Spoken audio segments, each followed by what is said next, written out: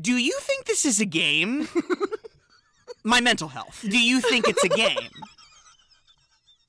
Oh, no. Because I'm pretty sure I told you a couple times, never seen the movie. It's my fault, okay? It's a crime I haven't seen it yet. I've heard it referenced all my life. I know what Captain my captain is. But this is my first time watching the movie. Again, no prep. Yeah, I know. And you know what? You gotta start doing that for me. I gotta start preparing you? You are not in charge of my genuine reaction to things, but... And I don't need trigger... I'm not a trigger whore. Like, I don't say, oh, I'm triggered all the time. But I fell in love with those boys, Carrie. Oh, and no. not is all sunshine and rainbows at the end of this plot. Guys, to be honest, I just don't think to prepare him because I feel like he's gonna look it up ahead of time anyway. That's perfectly fine. I thought you knew, man. I'm so sorry. No, during birthday month, you've hurt me a couple times in your birthday month, as I know I've hurt you. Less emotionally and more, like, logistically, but, like... Like Slither. Yeah. The International Criminal Court is still out on Slither, so...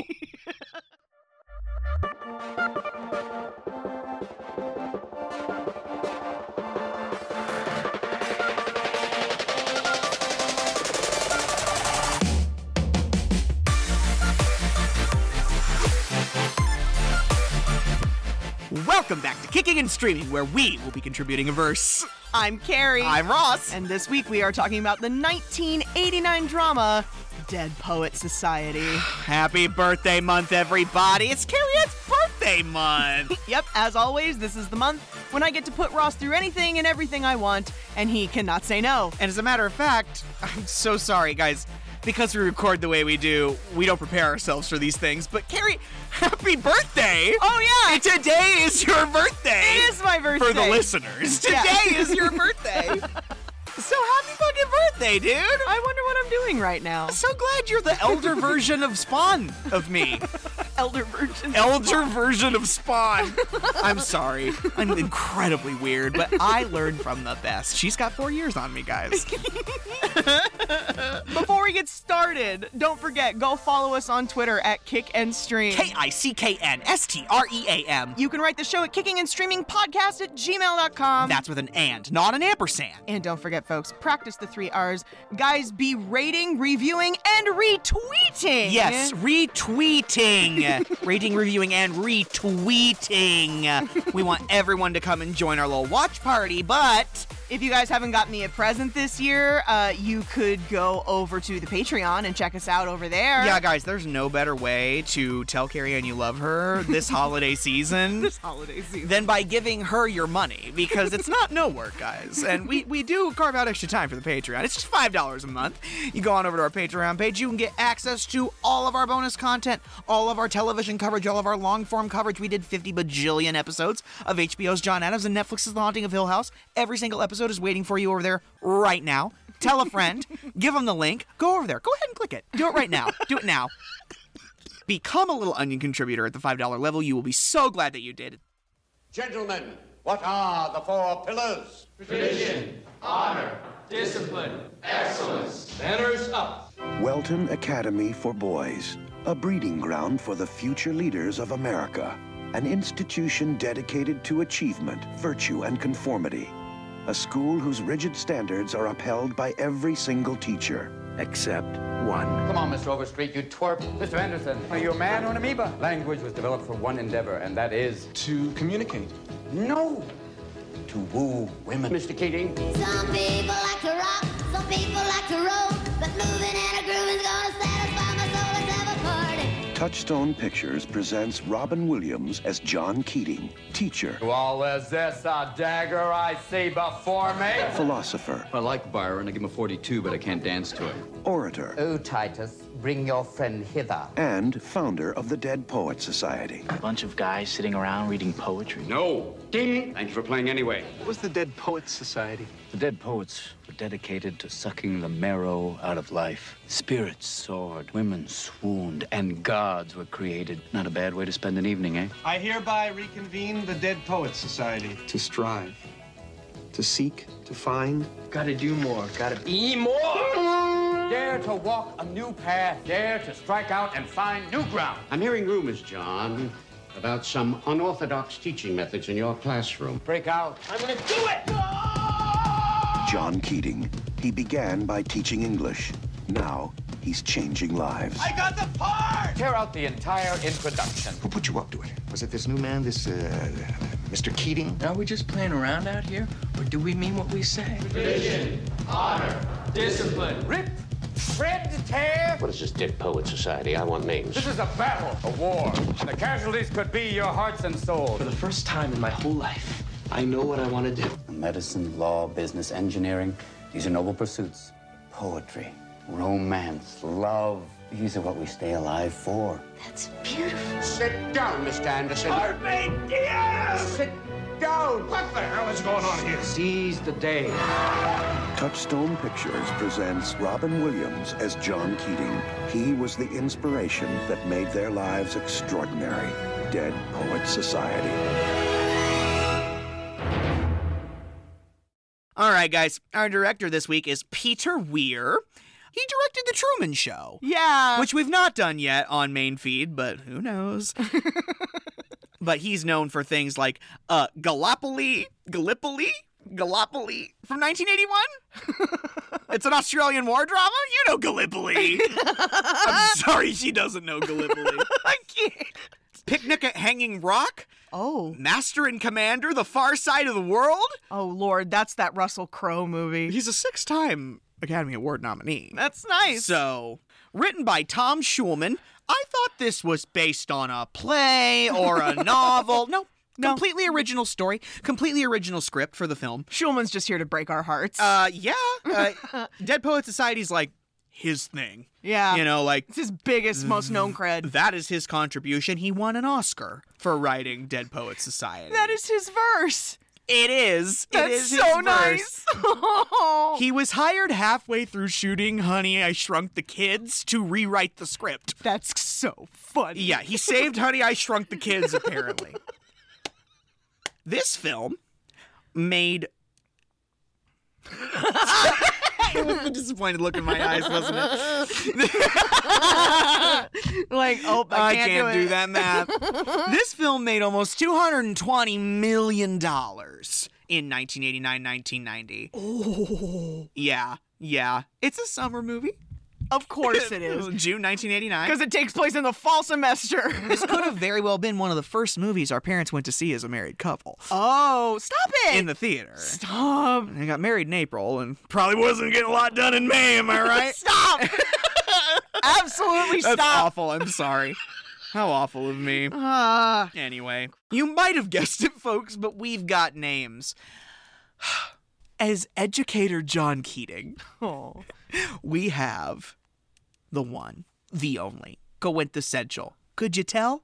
Robin Williams. Oh, my God. Guys, he's been with us countless times. He was with us when we covered Mrs. Doubtfire. He was with us when we covered Hook. My favorite movie. He was with us when we covered To Wong Fu. Thanks for everything, Julie Newmar. He was with us when we covered The Birdcage. He was with us when we covered Jumanji. He was with us when we covered... Oh, that might be it. I feel like there's another. I know, but Corey, which one is it? You're the one doing the math on this. Hopefully you're still listening. One of the greatest actors that ever lived. One of the greatest entertainers that ever lived. A comedian, a colossus. Wasn't your entire point that you were shocked that he was not in more of the movie? His Robin Williams' screen time in this movie does not amount to a lot of other characters. And that's okay. Yeah. It's just... I feel like Robin Williams is the main character in everything, despite the fact of his screen time. Like, I feel like Robin Williams is the main character in To Wong Fu, but he's there for 5 minutes in the beginning and never seen again. I know. I would consider Robin Williams starring in Kenneth Branagh's Hamlet, despite the fact he is in it for the last 5 minutes. So... No, I think I can feel him deliberately not being distracting. You know what I mean? No, exactly. No, yeah. You appreciate him when he's on screen, but it's not like, oh, when are we going to get Robin back, as you're watching the rest of the movie. Not like when Lady Gaga disappeared from House of Gucci for 20 minutes and it was the longest 20 minutes of our lives. Harry, I was like feverishly checking my phone. When is this movie going to be over? Where's Gaga? Why? When Jared Leto was on the screen in that fucking creature costume. That Gucci costume for like half an hour. I was like, why are we in Jared's part of the movie? Should have gone for a long shit during that part of the movie. Sorry, this is not about House of Gucci, which I completely forgot about until you just brought it up. House of Gucci had exited my mind. You just reminded me. It's a me, Jared Leto. Oh my God. I'm very sorry. Portraying student Neil Perry. Oh no. We've got... Stop it. You cannot be this way. We've got a 20-year-old Robert Sean Leonard. Yeah? He's very pretty. He's so cute. He's adorable. He is my type. So adorable. Look at that face. Look at that face. You just want to pinch that face. You guys will know him as the kid from Dead Poets Society. Thank you. Yes. You will also know him if you're Carrie. Or, or many adoring fans. Millions of other people. Dr. James Wilson from House. I loved him on House. He was perfect for that role. He's also more notable on the stage, Oh, he's in Branagh Much Ado. Mm-hmm. And he's hella adorable in that too. Ross, he's in a military uniform, like a Renaissance military uniform with the shoulders. Oh, man. You gotta. Carrie. Yeah? He won the Tony Award for The Invention of Love in 2001. He did Long Day's Journey into Night. He did Philadelphia. Ooh. On the stage. Oh. Mm-hmm. He's done To Kill a Mockingbird, and you know who he was. Yeah, baby. Yeah, and The Music Man. Portraying Todd Anderson, another merry fellow. Well, he's not very merry. We have Ethan Hawke. I think Ethan Hawke is also tasty. Even today. I'm sorry about my lechery about these very cute young men, folks. It's just... Woo. Oh my God, you'll know him from Explorers. He was in The Black Phone. That's right, that thing from like 2 years ago, that horror thing. As Knox Overstreet, we have Josh Charles. You'll know him from Sports Night, which is an Aaron Sorkin. Oh, gross. This movie is Sorkin-esque. It is. It is because it's a bunch of white men trying to be intellectual. You know that half the cast of The West Wing, when they were boys, were auditioning. We're doing Dead Poet Society-esque things, As Charlie Dalton, we have Gail Hansen. He is known for portraying Charlie Dalton in Dead Poets Society. Is this his biggest cred? Okay, I'm going to take that as a yes. As another student, Richard Cameron, we have Dylan Cussman. He's from The Way of the Gun and Leatherheads and Jack Reacher. Oh. He also wrote The New Mummy. Really? That came out of left field. Okay. And as Stephen Meeks, we have Leland Ruggiero. You will know him as Stephen Meeks from Dead Poets Society. I literally see hardly anything else. Filmography, just to see. Oh, he's in 12 Monkeys. Ooh, The Mirror Has Two Faces. Not Mannequin 2 on the move. Do you know about Mannequin? I do. Do you? We can build this dream together. Okay. As Gerard Pitsy, we have James Waterston. He's known for playing Pitsy in Dead Poets Society. I think you can agree. Oh, there's three things there. Oh, he was in Oppenheimer from 1980. Really? I wonder what that is. He's also on Law & Order. Of course he is. He's in an episode called Inconceivable. Oh, yeah. Playing a Mr. Harvey. Yeah, I remember that one. And Chicago Fire. See, he's making the rounds. He's doing all the procedurals. You go, Pitsy, you go. Portraying Dr. Gail Nolan, we have Norman Lloyd. You'll know him from Trainwreck. It's from like the 20s, so you won't know him. As Thomas Perry, Neil's father, we have Kurtwood Smith and his gigantic forehead. He's Clarence Boddicker? He's Clarence Boddicker from RoboCop. Yeah. He's Red Foreman from that 70s show and that 90s show, I guess. Yeah. He's in Rambo 3. It's the most random CV I've ever heard. He plays Old Man Peterson on the ranch, you know, with Ashton Kutcher. He's been on X-Files, Lou Grant, Star Trek, regular show. Kurt, we are so happy to have you and the forehead here. Oh, no. I know. Be nice. And portraying Chris Knoll, Knox's love interest and cheerleader at Ridgeway High. We will be skating through parts of that subplot. We have Alexandra Powers. You will know her as Chris Knoll from Dead Poets Society. All right, you've made your point. All a right. lot of the supporting characters, this is their best known thing. I don't think there's a lot else we need to mention here. Oh, no. Why? No. Because it's been, 30 minutes? It's been 20 minutes. All right, guys. To start out... Are you gonna be okay? It's 1959! We are at Welton Academy, an all-boys preparatory school in Vermont in 1959.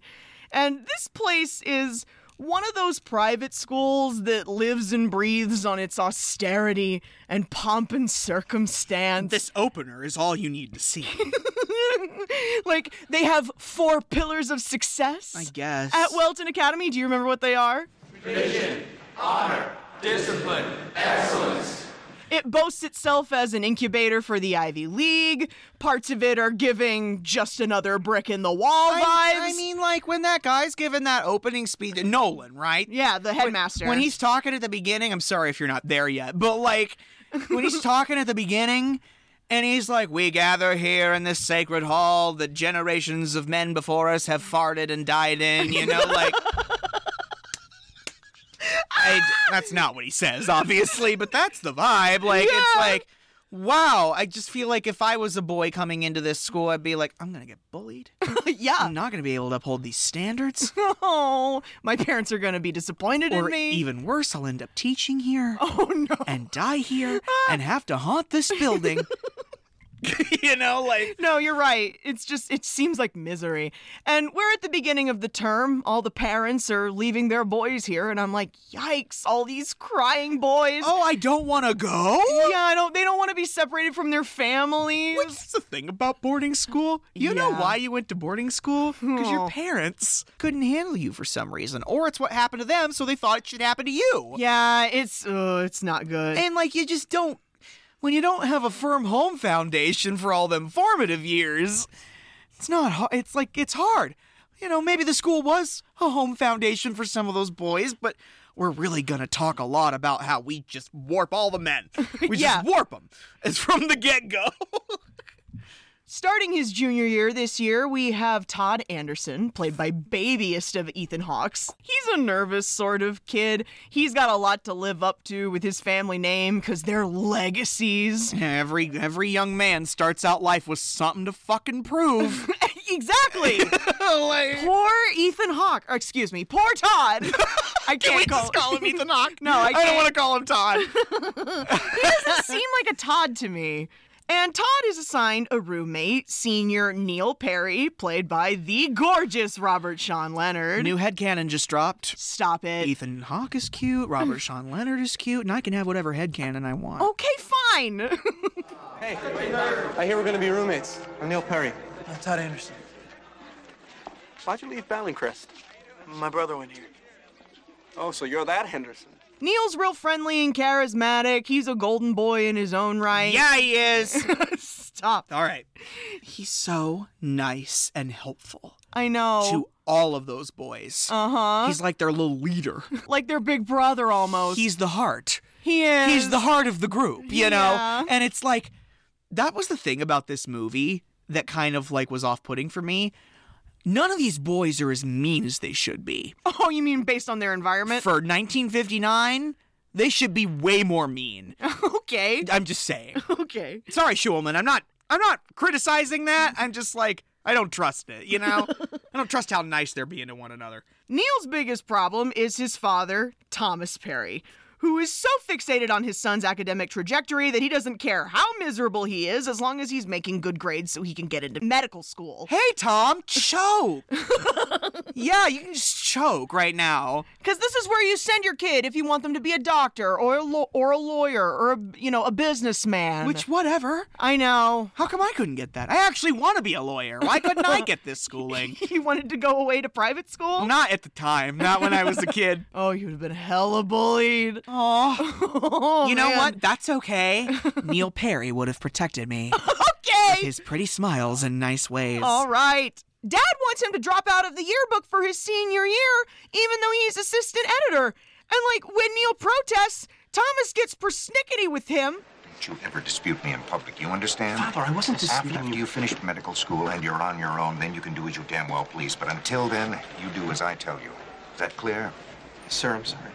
Like he's refusing to do well. Uh-huh. I just, Tom. The kid's a good student. Let him do what he wants. Yeah, he's got good grades. What do you care if he's doing yearbook? And unfortunately, the dynamic between Neil and his dad will be hyper-relevant to the rest of the film.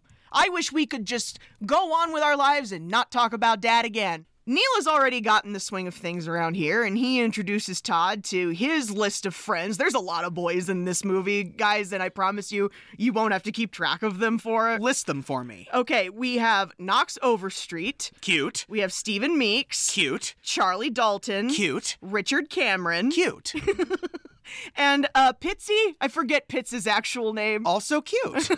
They all kind of have a glib attitude about going to school here. I love it when they're joking around about the 4 pillars. Gentlemen, what are the 4 pillars? Travesty, horror, decadence, excrement. Travesty, horror, decadence, and excrement. Not excrement. Not excrement. And even though they are kind of your typical irritating high school boys, they're still good friends to Neil and support him through all his dad's nonsense. And willing to tolerate Todd. Yeah, Todd's not being a bother. He's just very awkward. No, Todd's whole vibe is, for the love of God, please don't perceive me. Yeah, God love him. And so we see the boys' first couple of classes for the day, for the first day of term, and it's going as boring as you'd expect in this century-old boys' prep school. I was nodding off just listening to some of these stuffy old professors talk. I can't imagine having to learn that way. Before teachers gave a fuck to make it fun. I know! I at least had educators throughout my time that made it fun. Yeah. You know, and weren't all about the books and so clinical about it. And then we go to English, where there's a new professor in town. Oh yeah, he got introduced at the first assembly.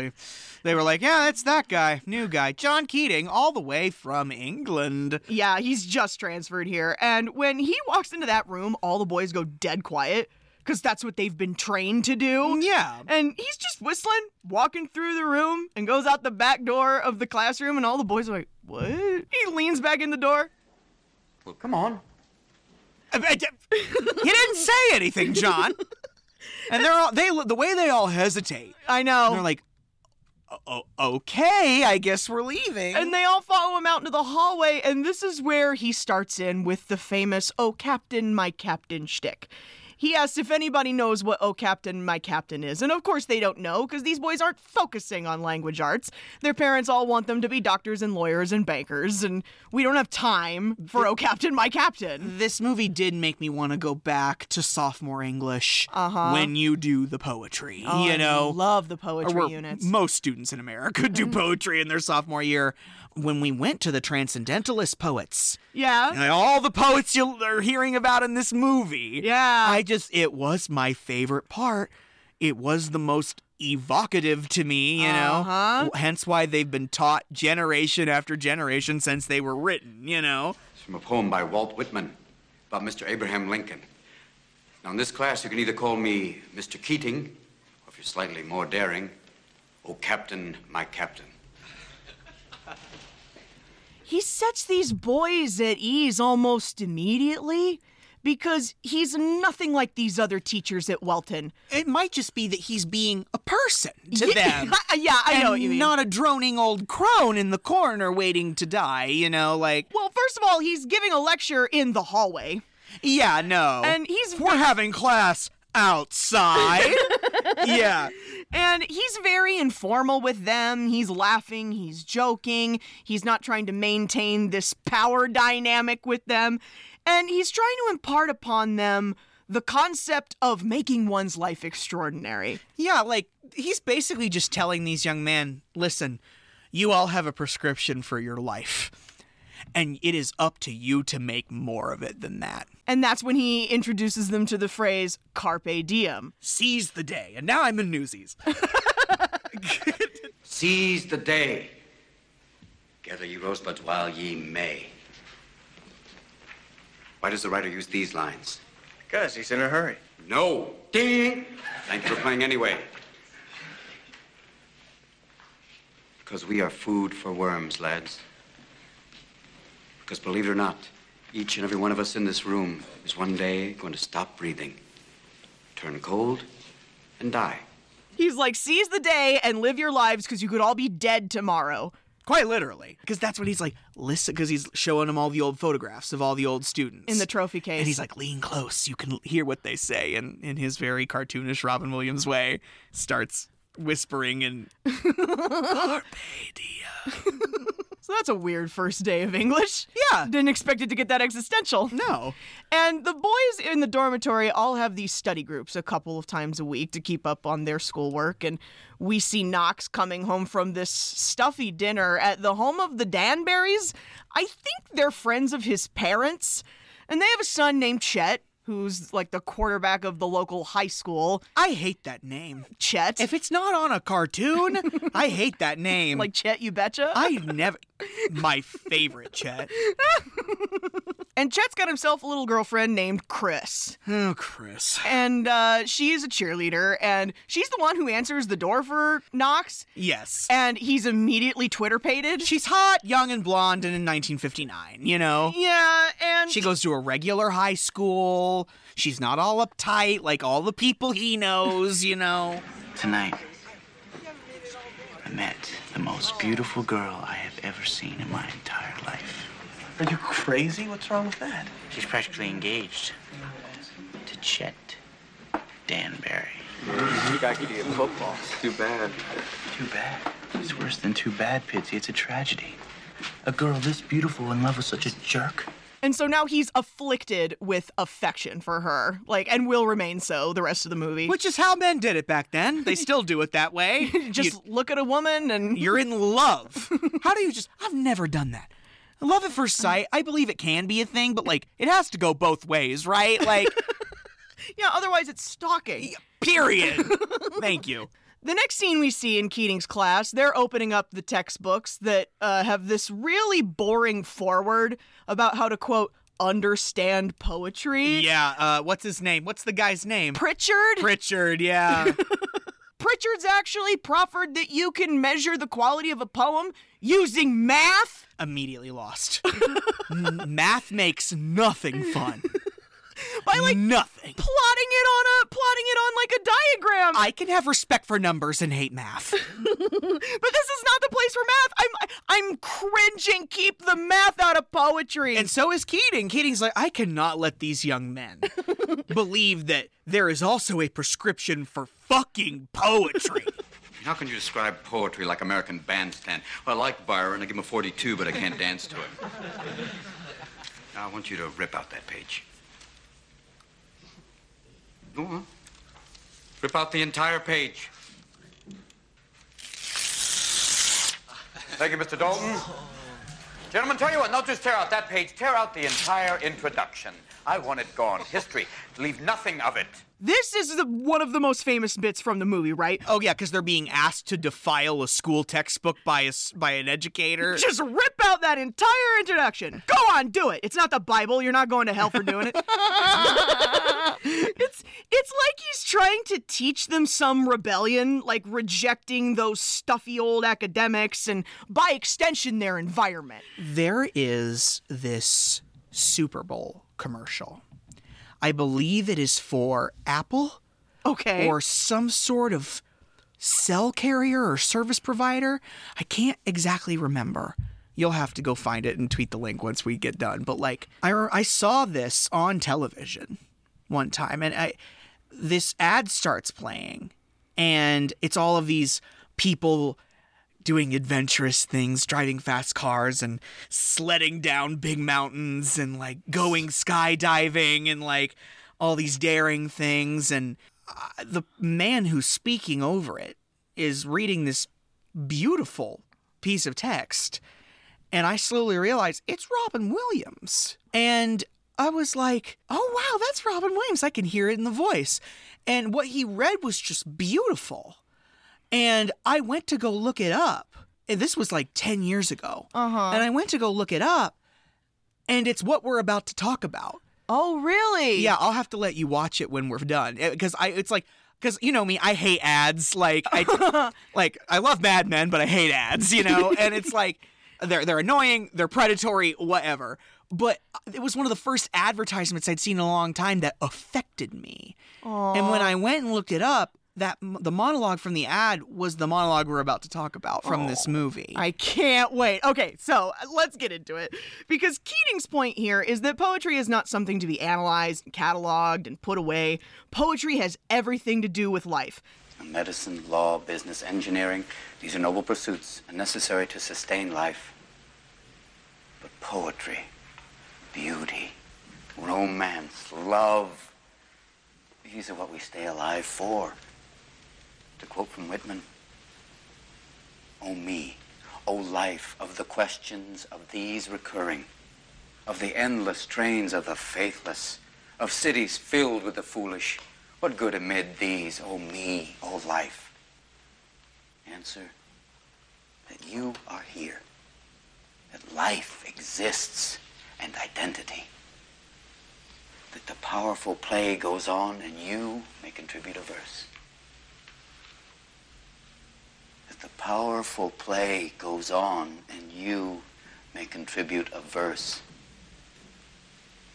What will your verse be?" I have an intellectual chubby. Oh, Roz. I love that. I know. Like, I know. I would like to contribute a verse. Like, wouldn't you? It fills you up. I know. And I feel like everybody has that in their head, that dream, what they want to contribute. Yeah. You know? And like, this is the first time in these young boys' lives that they have likely been asked this question. Their faces are lighting up like Christmas. They've just been obeying their parents their whole lives and never asking themselves what they wanted to contribute to the world. Yeah, they're literally thinking for the first time, I feel like. These poor young men who thought, I probably won't have to think a lot my whole life. We talked about this, we talked about Mad Men. Yeah. Men in these times, they don't know what emotions are. Yeah. They've never thought very deeply about them. All they know is urges. Uh-huh. All they know is urges and restraints. They've never thought deeply about their lives because they know how they're going to go already. Yeah. And it's so sad. Keating is like, hey, there's actually more to life than your small little world and what your parents want you to do in that small little world. The boys dig up the yearbook from when Keating was a student at Welton, and they notice that among his extracurriculars, he's listed the Dead Poets Society. And when they ask him about it, he tells them that he and his friends used to go off campus to like this old cave, right? For like late night sessions of poetry readings, all the classics, their own stuff. And like Neil is listening to this and there's like a little light bulb going off over his head. He's immediately inspired. Mm-hmm. All right. Who's in? Oh, come on, Neil. Hager's there. Forget Hager. No. Who's in? I'm in. I'm warning you! Oh! Me too. I don't know, Neil. What? Pitts! Pittsy, come on! His grades are hurting, Charlie. You can help him, Meeks. What is this, a midnight study group? Forget it, Pitts. You're coming. Meeks, your grades hurting too? I'll try anything once. Except sex. I mean, as long as we're careful. And all the boys, for one reason or another, all the boys say yes. It's incredibly unrealistic. Yeah, it's incredibly surprising to me. Like these 5 or 6 boys who are now just going to systematically sneak off campus all the time and misbehave in a cave. Well, if all your cute friends wanted to go read poetry in a cave at night, wouldn't you? Like, even Todd says yes, as long as he doesn't have to read out loud. The sequence where they sneak off. They're getting ready to sneak out, and Neil finds this very old book that has mysteriously appeared on the desk in his room. And he opens it up, and it has Keating's name in the front. Yeah, no, John. John. And he's written in it to be read at the beginning of Dead Poet Society meetings. And it's that quote from Walden by Thoreau. I went to the woods because I wished to live deliberately. It's that whole transcendentalist, let's stand in the woods and let the sun hit you through the trees and, like, feel alive, you know? And hey, that sounds amazing right now. It is a real thing. Yeah. Thank you, Thoreau. Thank you, Emerson. They go out to the cave, and Neil reads it aloud. I went to the woods because I wanted to live deliberately. I wanted to live deep and suck out all the marrow of life. I'll second that. To put to rout all that was not life, and not when I had come to die, discover that I had not lived. They start telling ghost stories. Charlie reads a Cowley poem that he's written on the back of a Playboy centerfold. Oh, yeah. They all have their flashlights on the boobs. They're reading aloud and banging on metal pans and having a good old time. Like, I can't believe they're not worried they're going to be found making all that noise. They're way out in the middle of nowhere. That's definitely the cave where some witch lived 300 years ago. You know, like... The next day, we get another famous bit from Keating's lessons, the standing on the desk, right? Oh, yeah. Because we're talking about Shakespeare, which, like many of us in middle school, made all of our eyes roll. Mm-hmm. Like, oh no, we gotta do Shakespeare. Yeah. I can't understand it. All the words are different. And then they give you the dumbed down version and you feel more stupid, you know? But Keating says it's all about how you look at it, right? Yeah. And this is exactly the same intellectualization I had that, you know, brought me around to liking Shakespeare. Now, many of you have seen Shakespeare done very much like this. Oh, Titus, bring your friend hither. But if any of you have seen Mr. Marlon Brando, no, with Shakespeare can be different. France, Romans, countrymen. Let me rest.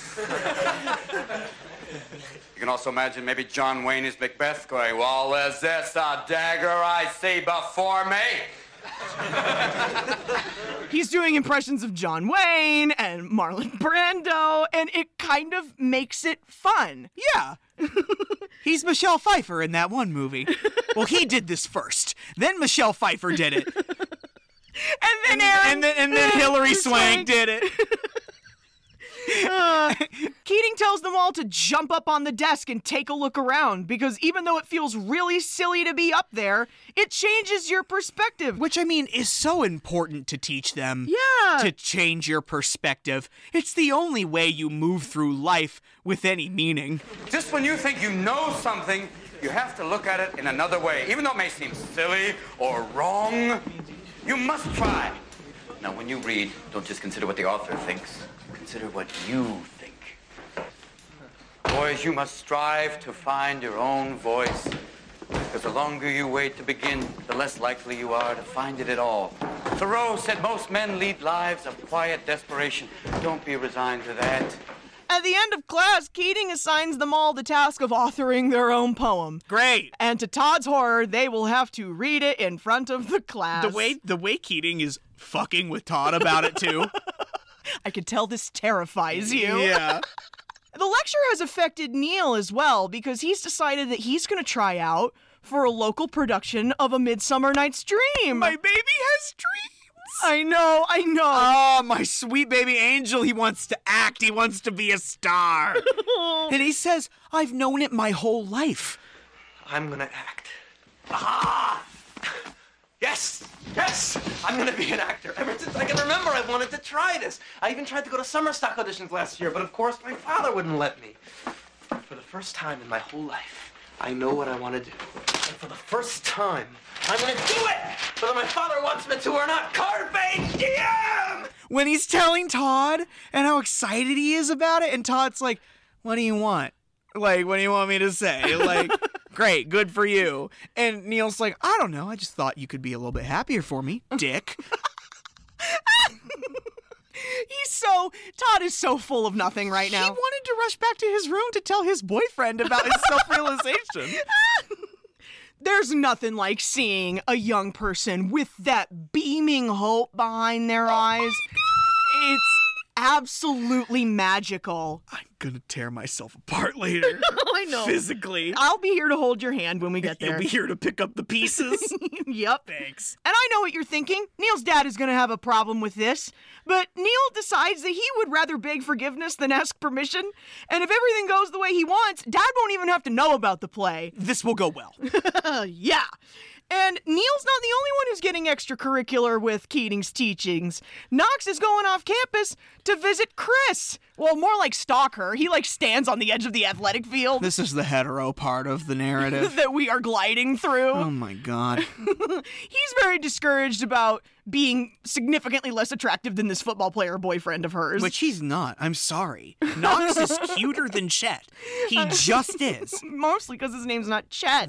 Yeah. Oh my God. My legs close like a steel trap. Chet. Just say Chester. That has more flair than Chet.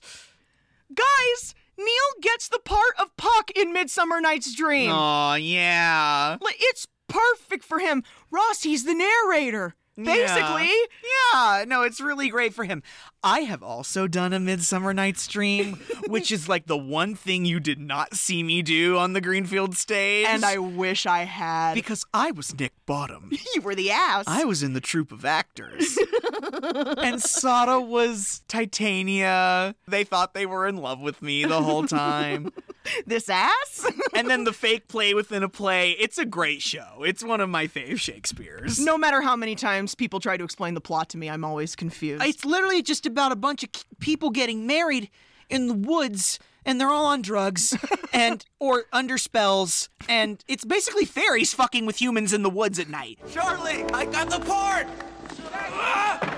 I'm gonna play Puck! I'm gonna play Puck! What did he say? Puck, this is the main part. Great, Neil. Charlie, I got it! Good for you, Neil. Good for you. He's so excited and so happy, it makes me well up with tears. It's like he's been asleep for his entire life, and he's awake and he can never go back. A young man with passion in his eyes. Oh, no.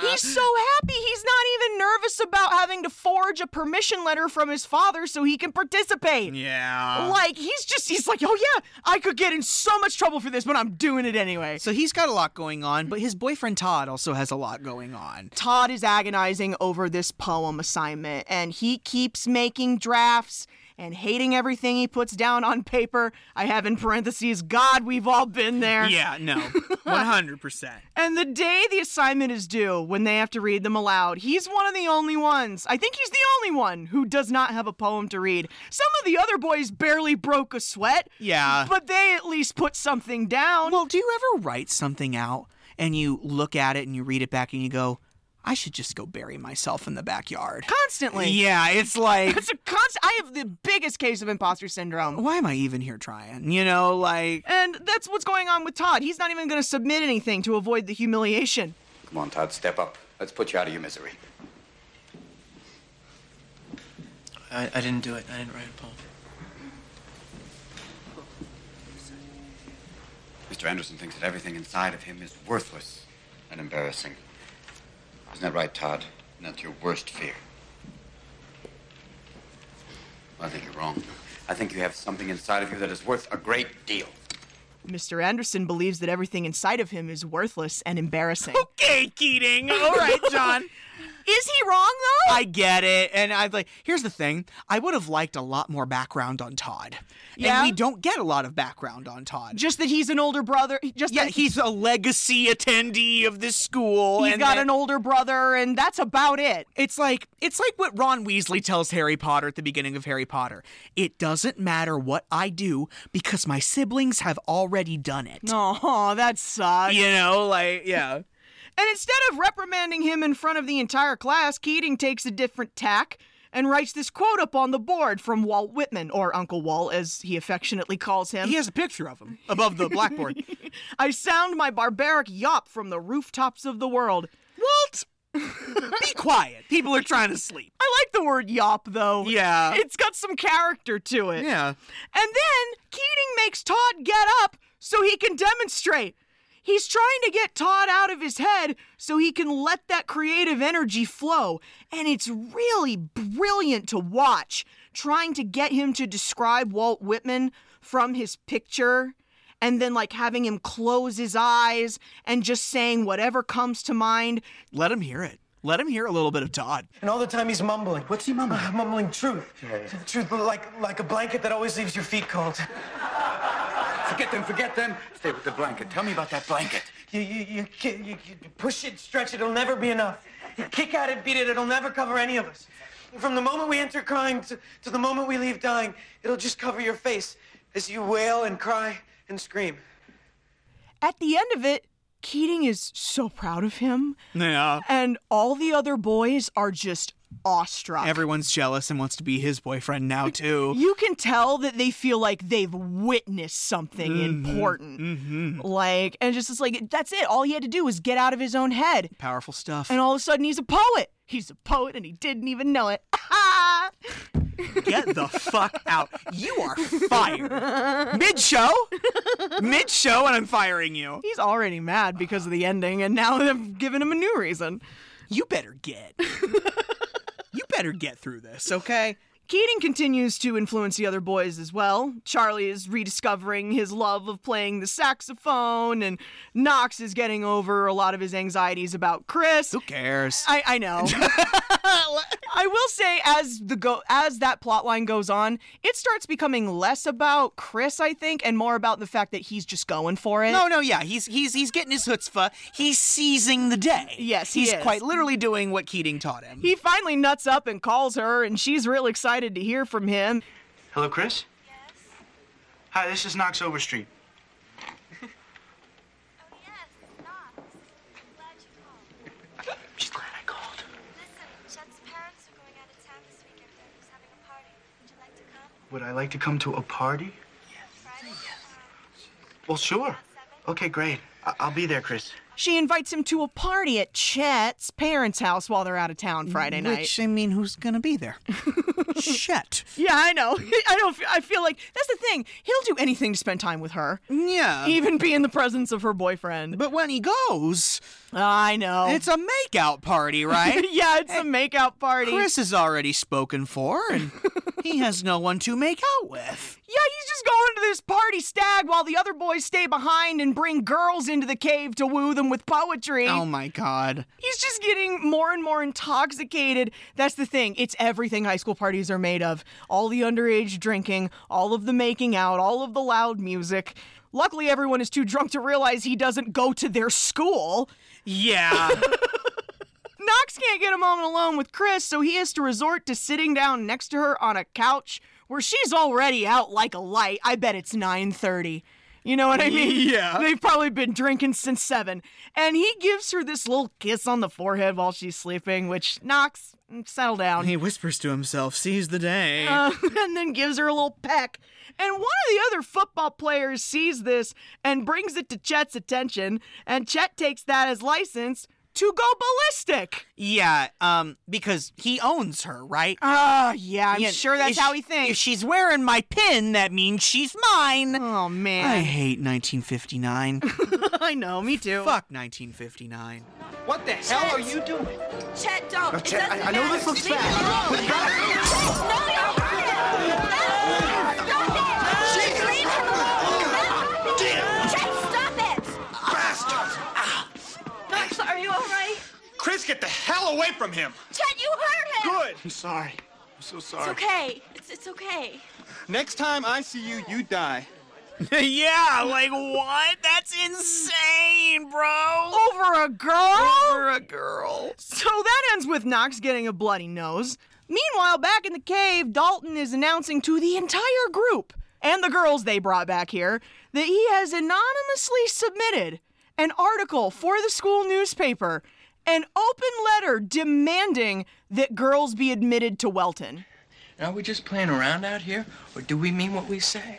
If all we do is come together and read a bunch of poems to each other, what the hell are we doing? All right, but you still shouldn't have done it, Charlie. This could mean trouble. You don't speak for the club. Hey, would you not worry about your precious little neck? If they catch me, I'll tell them I made it up.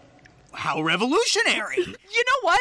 I didn't expect that move, and I certainly didn't expect it out of Dalton. Well, yeah, that's the other thing. It's like, how dare he suggest that women be allowed to be educated in such a hallowed place where so many men have farted themselves to death. Yeah, that's what the whole of the administration is going to look at it as. Like, the way that he's like, listen, if it comes back on me, I'll just say, I don't know, because he names them, right? Signed the Dead Poets Society. Yeah, right? And so he's like, if it comes back on me, I'll say I made it up. Yeah. Immediately there's an assembly. Immediately. Oh, yeah, cut to the entire student body in this assembly hall. The headmaster gets up there and starts reading the entire School the Riot Act. This week's issue of Welton Honor, there appeared a profane and unauthorized article. Rather than spend my valuable time ferreting out the guilty persons,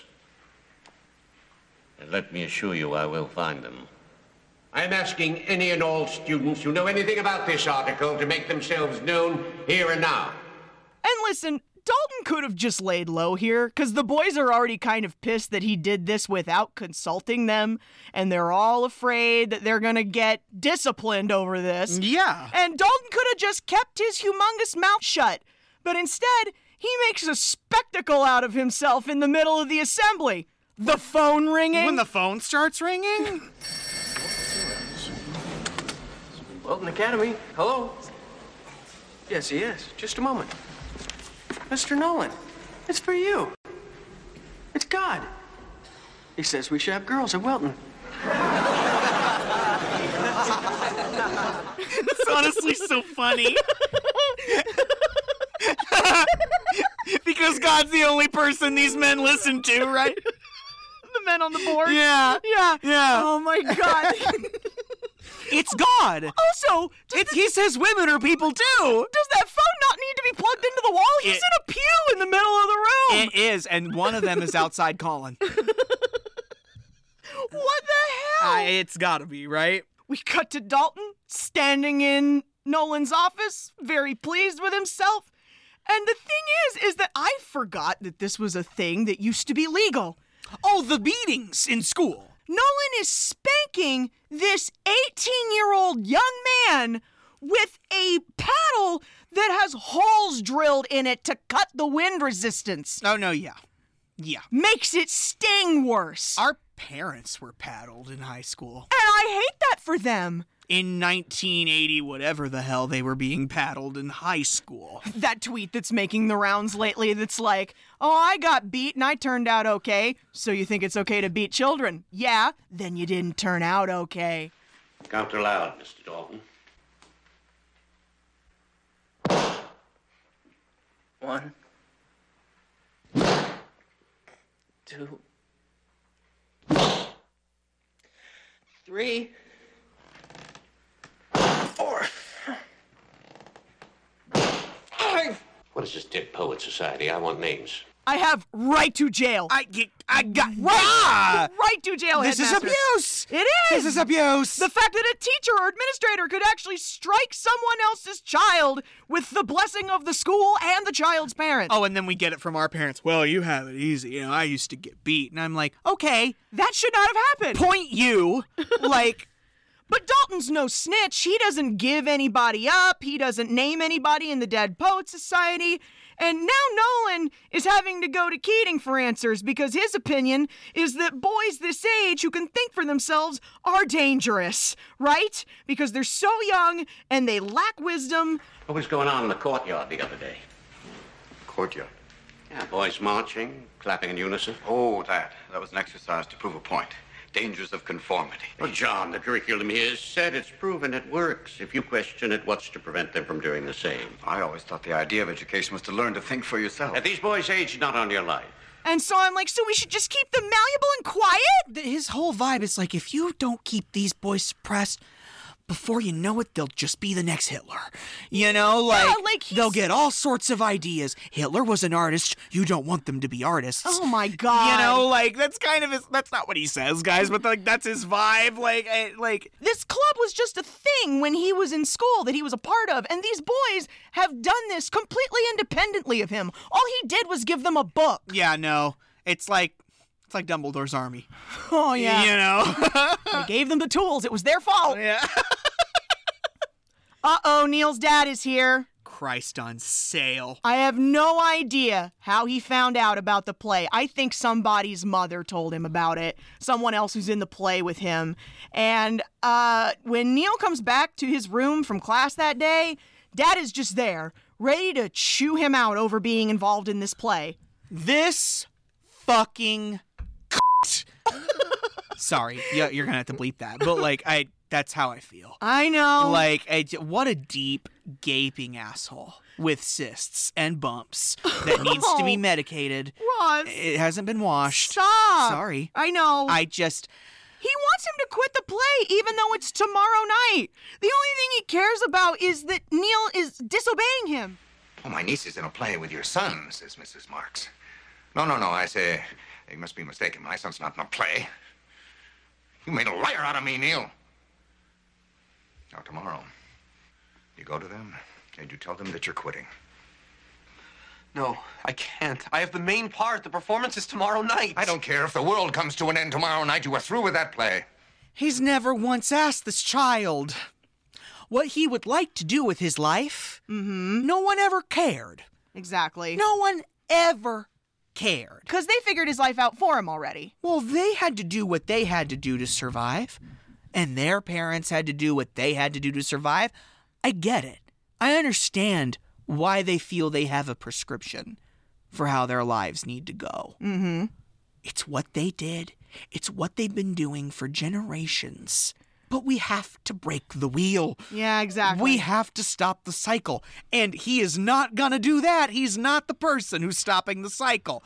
But Neil is. I know.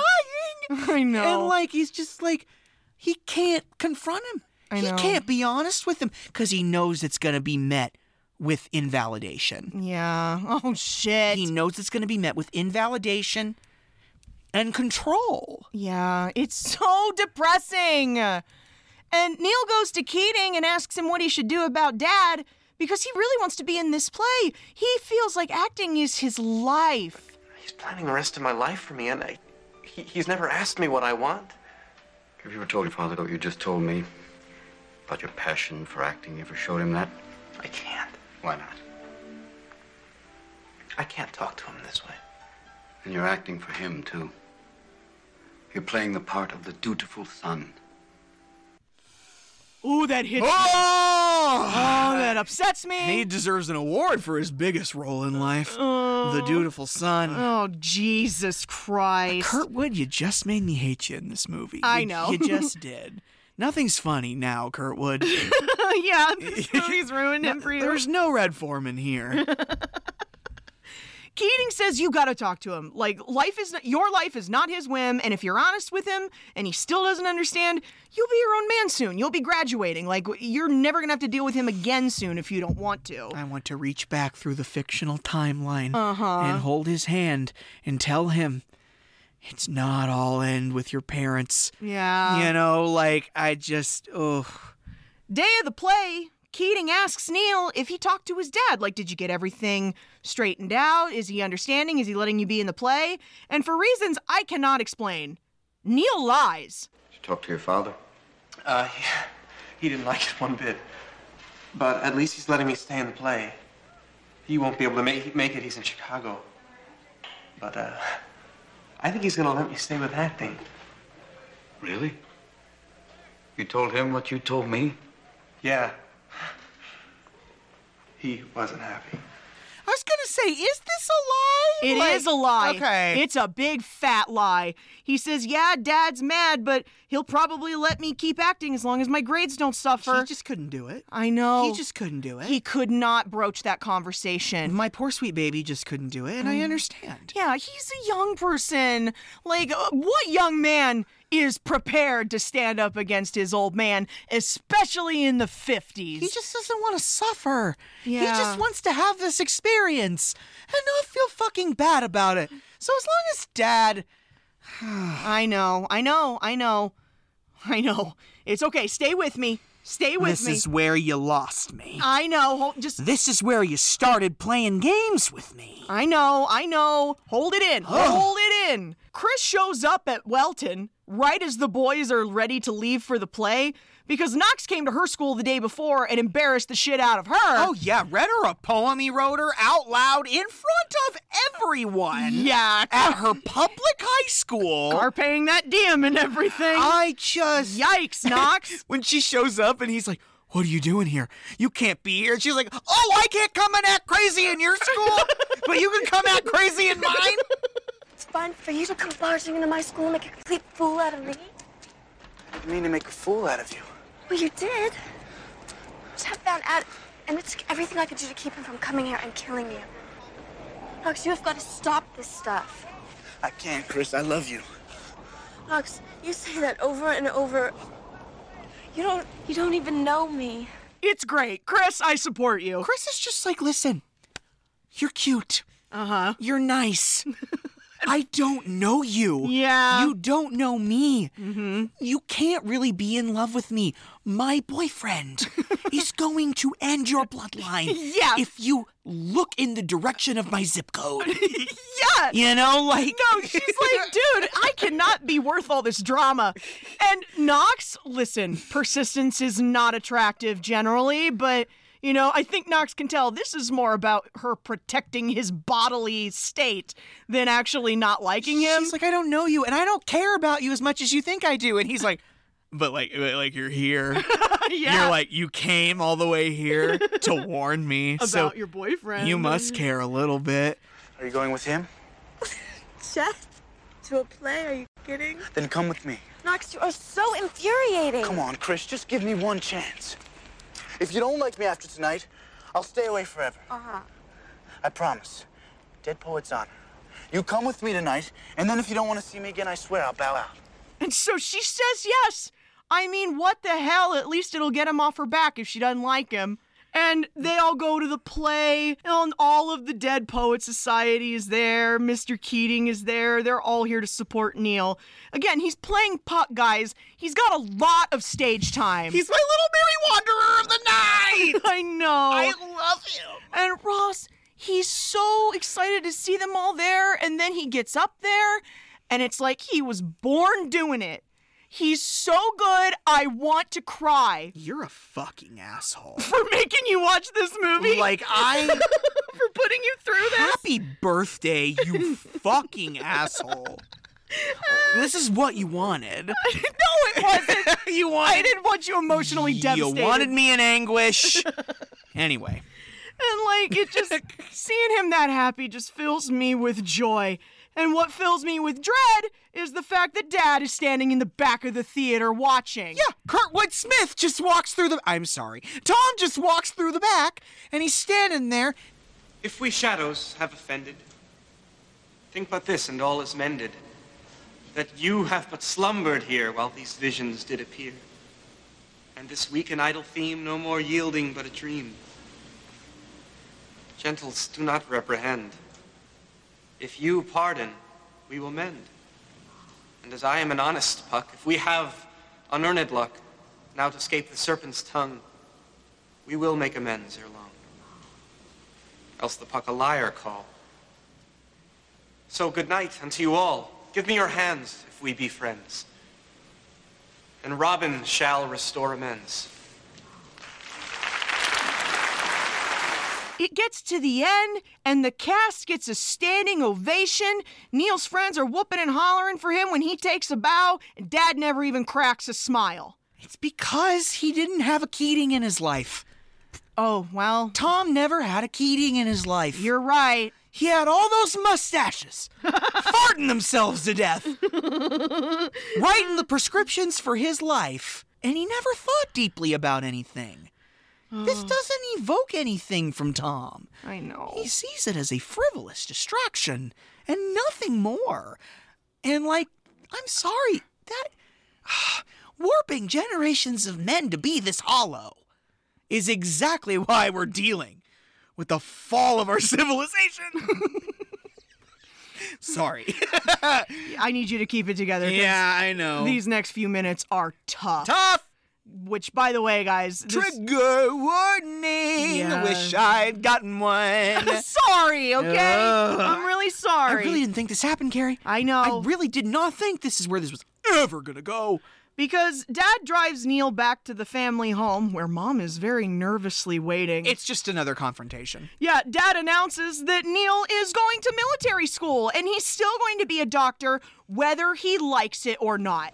We're trying very hard to understand why it is that you insist on defying us.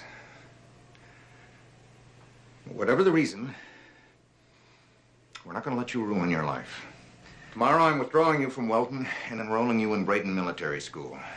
You're going to Harvard, and you're going to be a doctor. And you know, Neil's like, listen, I know you're mad, but that's like the next decade of my life. Uh-huh. You've got planned out there for me, and I just really don't want to do it. All right, go on. Tell me what you feel. If it's more of this acting business, you can forget that. And which is an immediate invalidation. I know. Of how he feels. Why even speak? I know. Why even go through it? Tell me what you feel, and if you tell me this, I'm gonna completely ignore it. It should never be painful for your child to tell you anything. Yeah. Anything. And Neil can't form the words. He can't articulate it to his dad the way he could to Keating, because Dad just doesn't leave room for that in this family. It's what he says or nothing. If your child cannot tell you anything, you are failing as a parent, let me say. Yeah. You can be a parent who's trying and literally doesn't have the language or the self-work to understand them, but just to bulldoze it completely. Yeah. You don't understand, Neil. You have opportunities that I never even dreamt of, and I am not going to let you waste them. I've got to tell you what I feel. What? I've been so worried. What? Tell me what you feel. What is it? Is it more of this acting business? Because you can forget that. He just says nothing. And after Dad leaves the room, Neil's just looking off into middle distance and saying to himself, I was good. I was really good. I'm glad he knew it. Yeah. Oh? I'm glad he knew it. Let me do this. Huh? You okay with letting me do this? Oh. I'll be succinct. Okay, just don't be graphic. Guys, I'm not gonna take the time to explain this part of the movie. Like, not in detail. Things become so hopeless for little Neil after this conversation that he decides that life is not worth living. Yeah, he's so trapped in his own life. He does not see past his father or the existence his father is creating for him. Like, he doesn't want to go on and live a life of disobedience, but he also doesn't want to be trapped in his life this way. And so, the movie turns so dark so quickly. And basically what ends up happening is, there is that great little sequence at the window. Mm-hmm. When he's wearing the pot crown. God, it was getting so dark. And guys, he takes his own life. He takes a gun, a firearm, a pistol of his father's, and he shoots himself in the head in his father's office. And the shot wakes Mom and Dad up, and they have to find him. I don't know if I can play that audio. Yeah, or no, not. You don't need to. It's quite literally so awful. It's upsetting. I was shocked. Really? When this happened. Hit you like a freight train? I was like, I really did not think we were going here. Yeah. Oh boy. It was like jumping into cold water. So upsetting. And then Knox having to wake Todd up. Yeah. In the middle of the night. Oh, Charlie. What is it?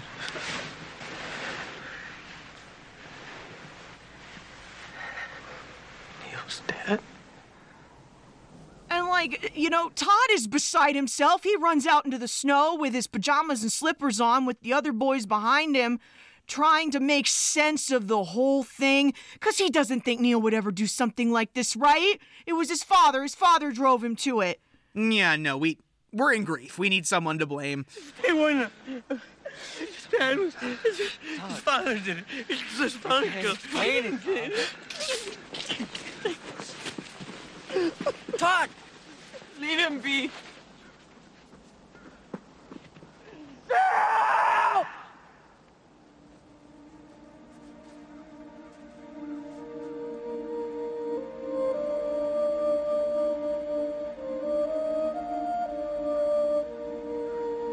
And then we're seeing Keating in his empty classroom, walking over to Neil's desk. And this moment. Opening it up and seeing that old poetry book right there on top of the stack and sobbing about the fact that when he starts crying? Yeah. When he's looking through it, When Robin Williams starts crying, it's game over. Because, I mean, I don't know if this is the first time this isn't the first time he's coming to the realization, but I feel like it really is hitting him that those boys really were going out there every night.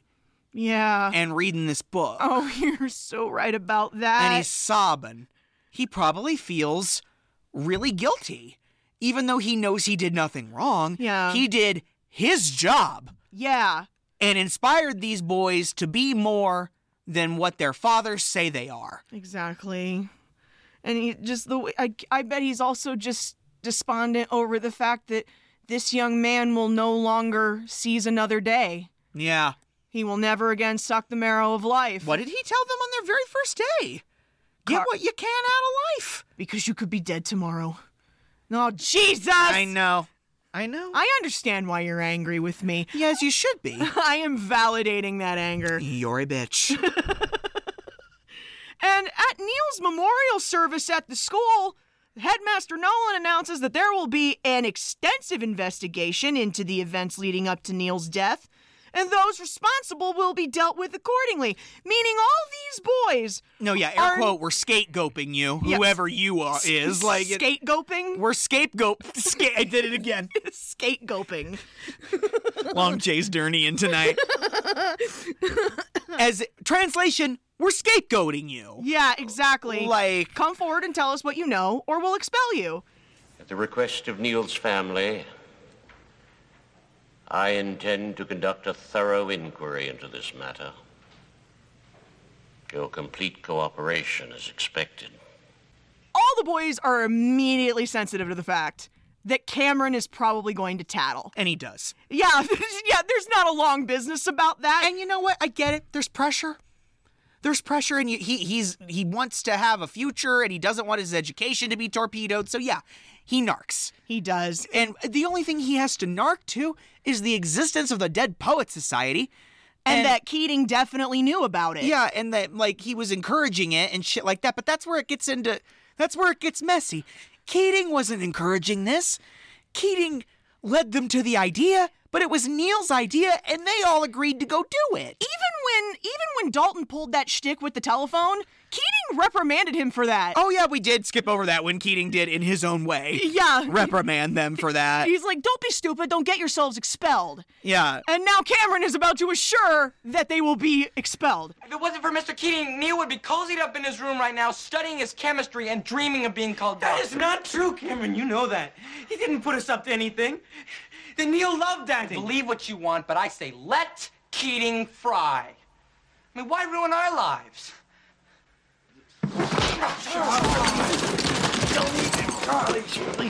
And Dalton punches him in the face, like bloodies his nose. And that's basically the end of Dalton. Dalton gets expelled immediately after that. We don't see him again. And then, like, when Meeks gets questioned, Yeah. Todd's like, having to whisper through the door, what did you tell them? Nothing they don't already know, Todd. Oh, God. All the boys are caving. Yeah. One by one, they're caving. They've got this document drawn up from what Cameron originally told them. And, like, all the boys are just being pressured by their parents to sign this document. And, This document that says that Keating is, through cause and effect, responsible for what happened to Neil. Which he's so not. Which is unhinged. It is. And any court that would be given to would have to declare that asinine. See, this is why colleges and, like, private schools insist on exacting their own justice. They're evil. Because charge me $40,000 and say that I killed my best friend. Like, What? And the reason for all of it is they want Keating gone. They probably don't even really think he was responsible for Neil's death, but they don't want him in this school anymore because he's teaching these young men to think. And he's teaching these young men to choose their own path. Yeah, to break out of conformity. And what they need is conformity in that school, so... And yeah, Todd eventually signs the document too. He's just, man, you can see it in his eyes. He hates it. Oh, no, yeah, Todd really doesn't want to, but his parents are sitting there. Yeah. His parents that have gotten him the same birthday present for years. Oh, yeah. Like... When they got him the desk set for the second year in a row. The same desk set. And they're like, don't be stupid, sign the paper. Oh, my God. And I could see it behind his eyes. He knows this is not what Keating would want him to do, And he has to do it anyway. By the time we're in that last class. Oh, I know. By the time we're in that last class, I was destroyed. Yeah. I was a shell of a human being. Because Headmaster Nolan is subbing for their class while they find a replacement. He used to be the English teacher. Imagine that. And, when he asked them to open their books and read the introduction aloud, but none of them can. Yeah, they're like, pulling at their collars. And Cameron's like... That page has been ripped out, sir. We'll borrow somebody else's book. They're all ripped out, sir.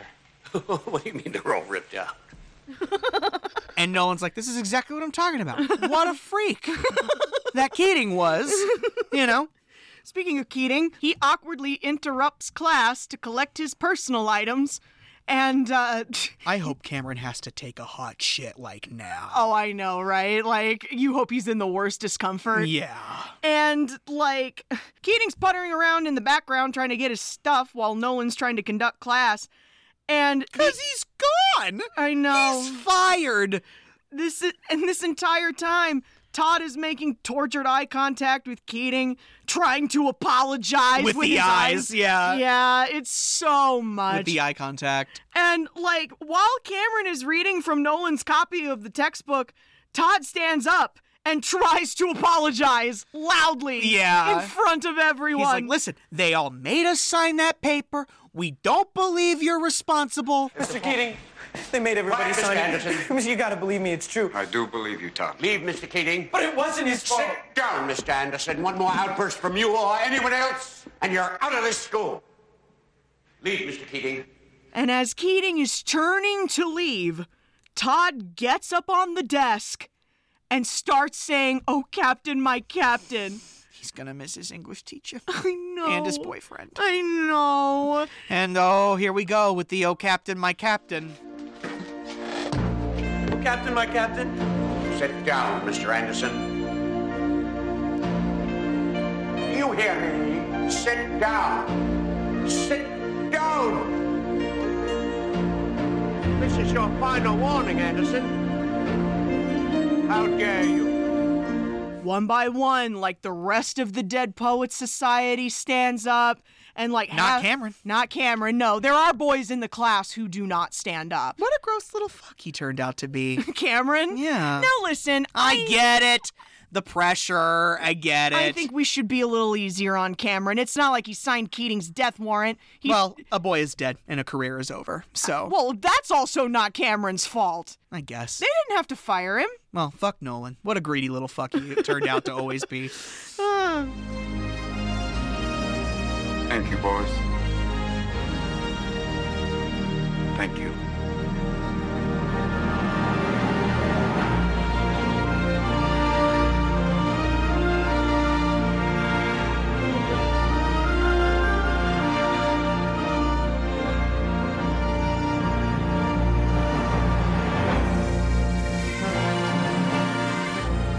When it ended, my jaw dropped. You're like, you can't believe that's the end? I was expecting, some loophole. Uh-huh. Keating gets his job back. Everything's fine. DPS goes on. Yeah. No. No, not at all. Schulman hurt me. I know. And you hurt me. Again, this is not my fault. I did not write the damn thing. When you have seen something, and you know it's upsetting, and I have not seen it, you gotta go, hey, watch out. That's all I need. I might have forgotten that you hadn't seen it. Is a watch out. And I'm trying to be respectful. I'm trying not to read ahead. All right. Hey, how about this? I'll warn you if I'm going into something raw. Okay. Wow. Just promise me you Sorry, won't use that phrase terminology. it like that. Wow. I'm really sorry. No, I'll try to And give if you a you heads know, up. you gotta tell me. I'll give you a heads up. You from gotta now go, on. watch out. That's all I need is a watch out. I get it. Okay? I get it. And listen, I know how dissatisfying it is. Oh, those boys are so cute. I know how dissatisfying it is. Like, he may be fired, but he made a difference in those boys' lives. They'll never be the same. They'll think for themselves from now on and want for themselves and all but one. Oh, stop. I know. It did not have to come to this, and it should not have. It's Pusey Washington energy. Oh, I know. They killed the best character. And you are eternally angry about Devastated. This was devastating. I know, man. We've all got that character that when they kill the character, we're like, wow, I might stop this. And what's your whole birthday month theme this month is the character's relationship to literature, correct? Yeah, literature and writing and art and this movie was so formative. Wish I could say the same. I know. Malia told me they made them watch it in school. See, again, I also thought that was the reason why you might have seen this. Never did see it. Because there is always an English teacher. There's one English teacher in every school, at least one, who wants to be John Keating. And so they just let Robin Williams do it for them. And then they make it their entire personality. Don't get me wrong. It can be very healing if done the right way. I just feel like there's a reason that it gets parodied in things all the time. Yeah. Because people think they're John Keating and they're just not. But I just, it was so important for me to learn at that young age that there were these tangible things in life that were not abstract concepts like literature or science or the nature of existing that could be not measured but felt, and they were just as real as the things that had math and science to them. It's comforting in a way to learn what we can take away from art and literature and all the things that we stay alive for, Mm-hmm. That was so important. And also for this movie to let me know what that special teacher does look like. Not every person's John Keating is like the John Keating in the movie. Of course not. But the way he mentored those boys and made sure that they got the really important things out of this poetry is so important to watch so that I can recognize it in educators in my life. That's why I loved Jill so much. Oh, yeah. Jill was, again, not a Keating, but she was my Keating. Mm-hmm. And I feel like hopefully if you went to a decent school, you had at least one. I hate to say it, but Jenny was kind of that for me. I mean, Jill was that for me, but like... Northhouse. Yeah, Northhouse, she was a good one. She deeply cared about that stuff. I know. Like, she did fail me on that research project. I did not. Because you went over the page limit. Yeah, I gave her a 20-page assignment. And she's like, the reason I want you to limit it is so I don't have to look through 20 of these. Yeah, she immediately failed me. She said, this is not in the parameters of your assignment. I wanted 15 pages max. You've given me 24. Oh my God! We have to wrap this up and fast. Oh, wow. That was the battery low. Happy birthday, Carrie. We're on low power. I'm glad you did this movie. I saw it for the first time just now, and it was devastating. You made your point. I've made mine. Bye!